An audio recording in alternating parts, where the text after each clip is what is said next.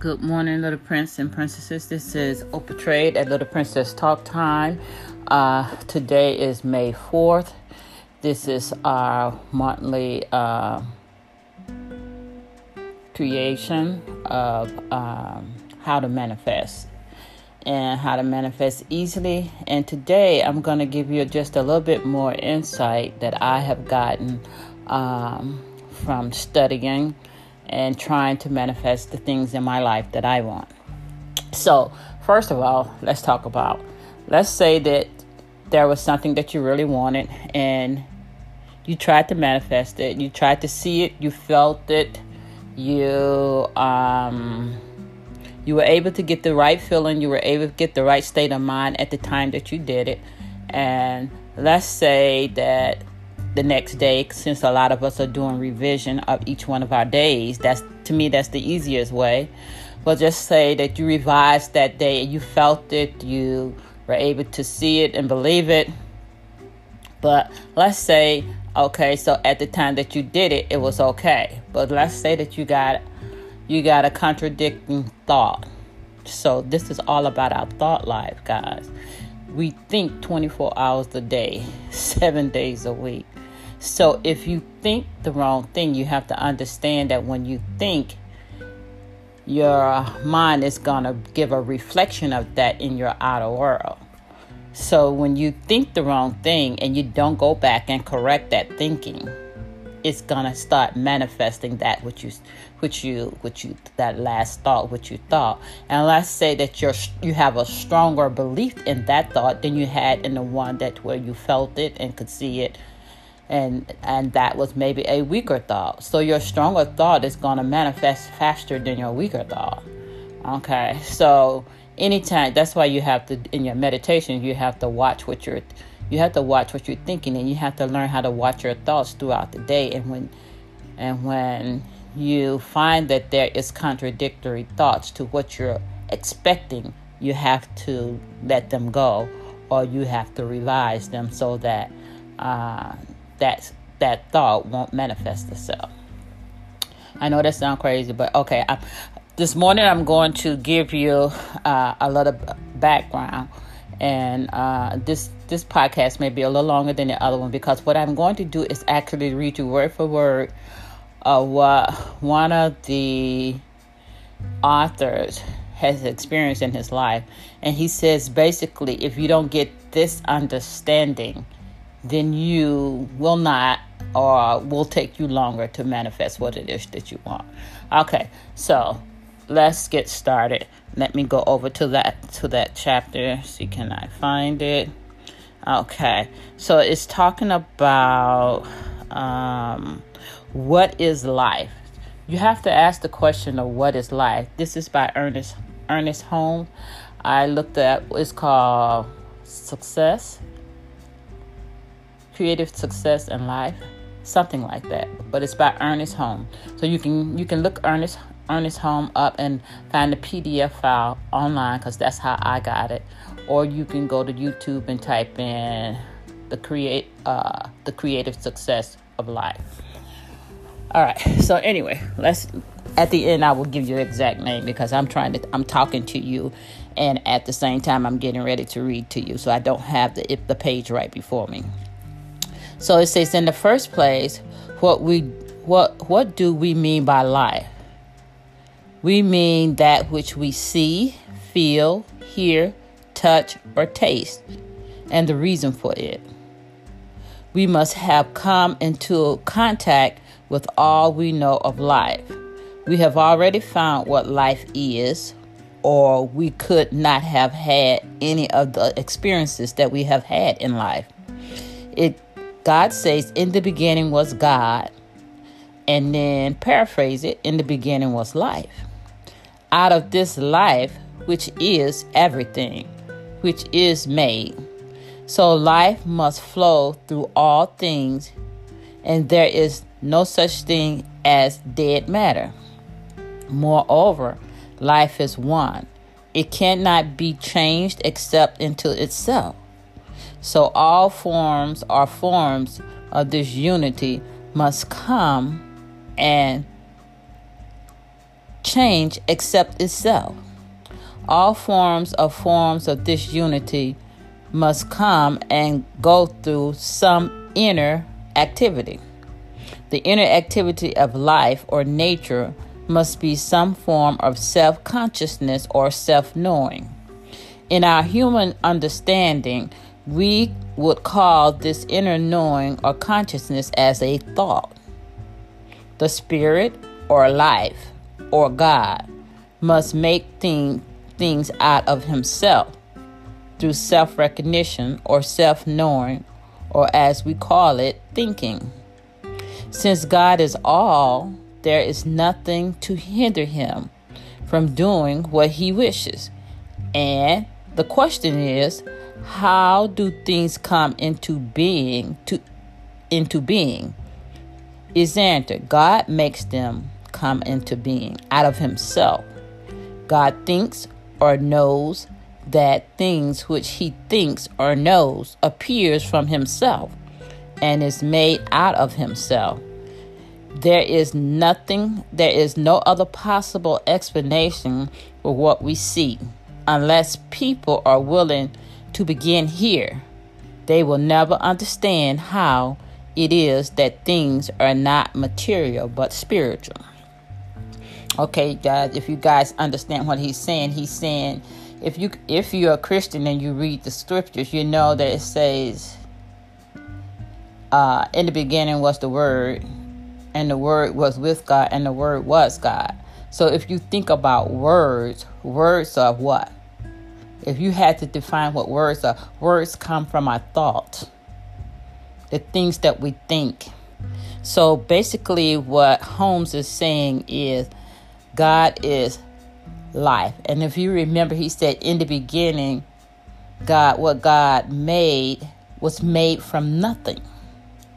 So if it was made from nothing, so what you see came from nothing.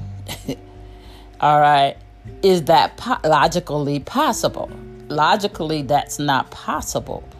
But spiritually, if it came from himself, if it came from God, because he is spirit, then it is possible. All right, let's go on to a little bit more. It says, but where does man come in?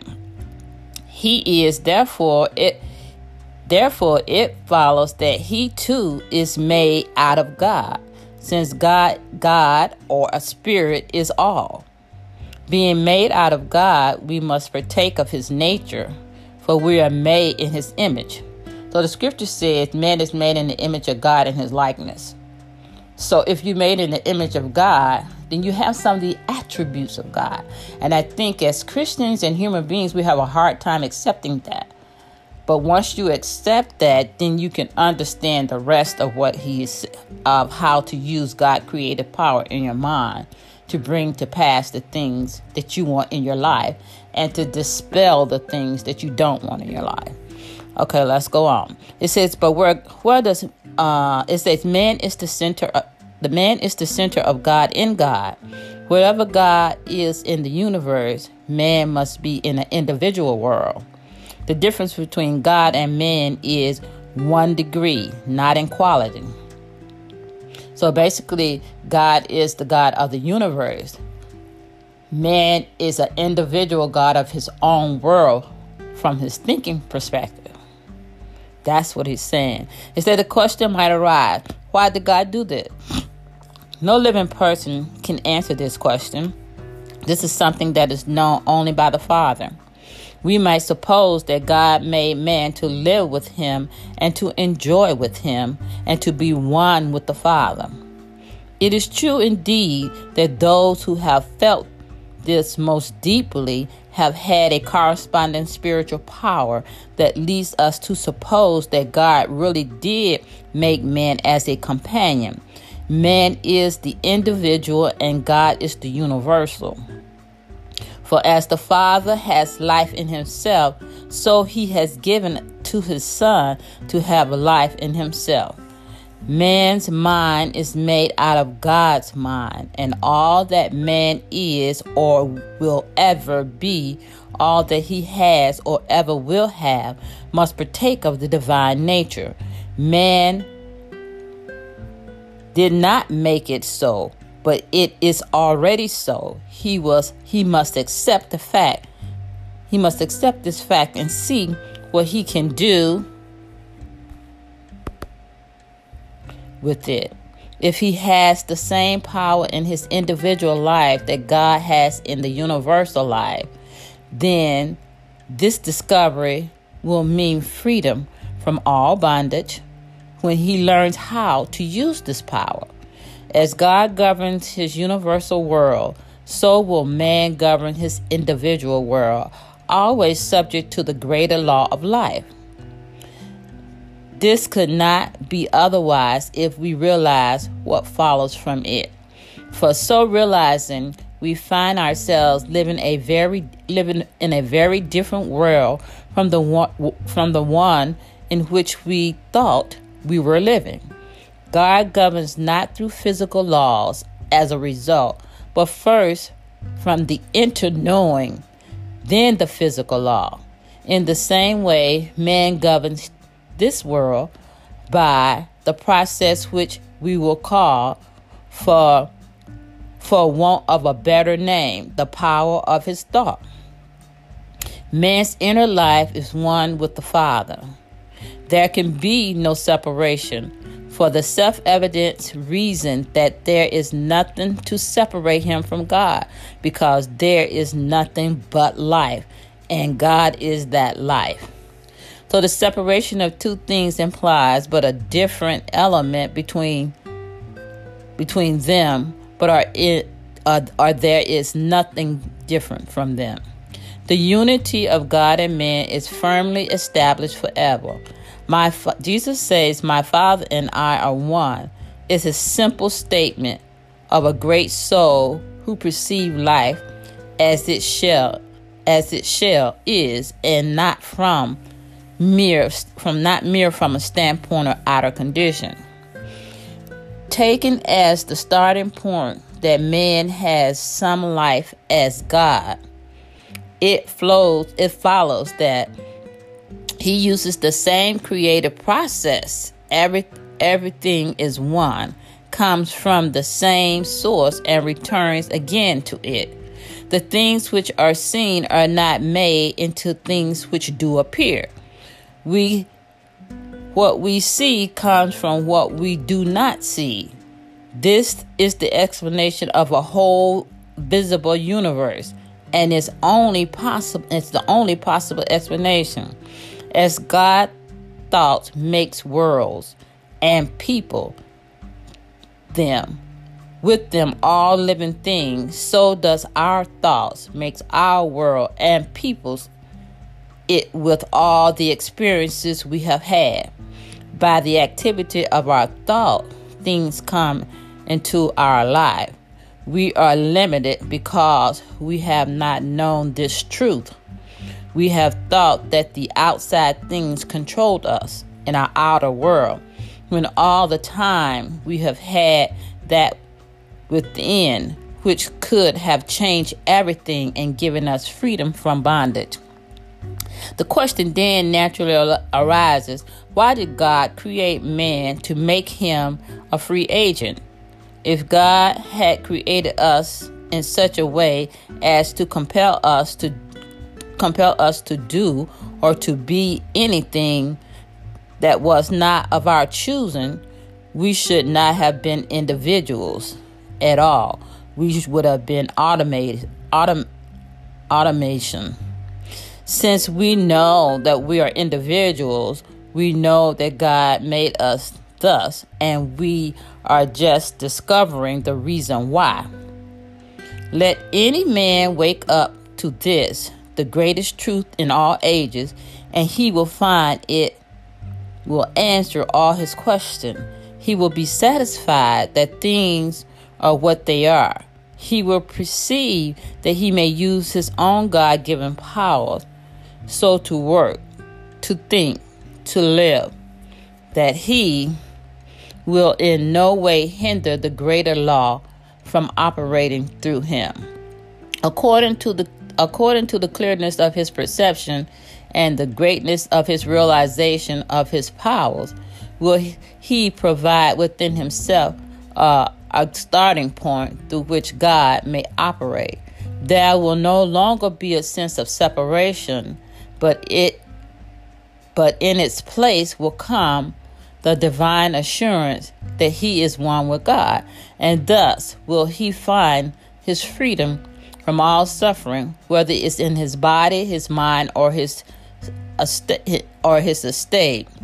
Man is beginning to realize that he has life within himself as the great gift of God to him. If he really has life, it is the same nature of the life of God. And if he is an individual and has the right of self-choice, which constitutes individuality, then it follows that he can do with his life what he wants to do. He can make out of himself that which he wishes. Freedom is his, but this freedom is within the law and never outside of it. Man must obey law. If he disobeys law, it has to act as law, and so acting as law, it will punish him. This he cannot change and must submit to. Freedom comes from the individual, from understanding the laws of his own life and conforming to them, thereby subjecting them to his use and to the end of health, happiness, and success. Laws obtained throughout all nature, governing all things, both seen and both in the seen world and in the unseen world. Law is not physical or material, but it's mental and spiritual. Law is God's method of operation. We should think of God as the great spirit whose sole impulse is love, freely giving of himself to all who ask and refusing none. God is our Father in every sense of the term, watching over us, caring for us, loving us alike. While all is love, yet in order, the things may not be chaotic. All is governed by law. And as far as you and I are concerned, the law is always mental. Our conditions governed by our thinking. It is easy for the average person to see how it is that the mind can control, to a certain extent, the functions of the body. Some can go even further and say that this to see that the body is governed entirely by the consciousness. This can be without much difficulty, but it's not easy for them to see how it is that thoughts govern their conditions and decides whether they are successful or failure. Little prince and princesses, your thoughts govern your condition, meaning that your thoughts are the causes of what is happening in your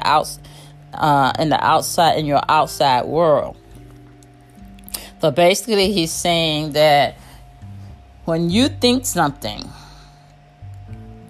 and if you're thinking it in the way that God said what? God spoke and he said there was light, and light came instantly.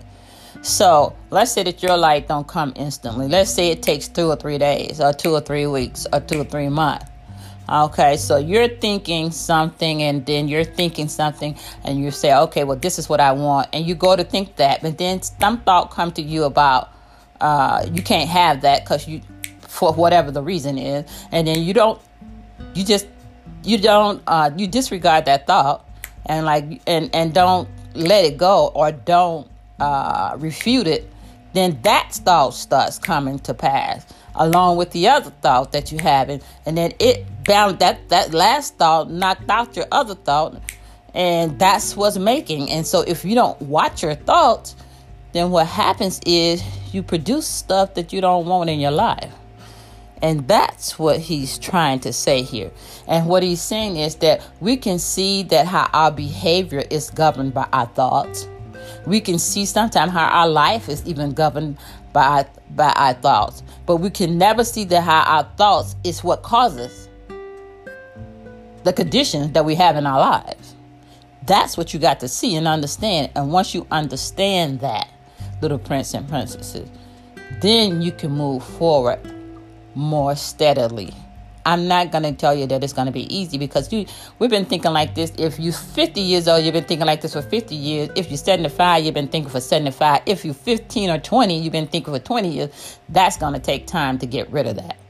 Okay, so let's go back, and I'm going to tell you the exact name of this book if I can get there. Give me a minute. Come on. Okay. Let's go back to the beginning. Okay. So it is called Creative Minds and Success by Earnest Holmes. It's called Creative Mind and Success. All right, little prince and princesses, this is a lot. I've given you the basics of where you can start and how to clean up what is going wrong. I guess I'll tell you my little experience that I had. I have been revising my day every day, and up until last Saturday, I did pretty well. And then it was something that I really wanted, and I had been focusing on it for over a month, and boom, lo and behold, it didn't manifest what I wanted on the day that I wanted. And I was kind of bummed.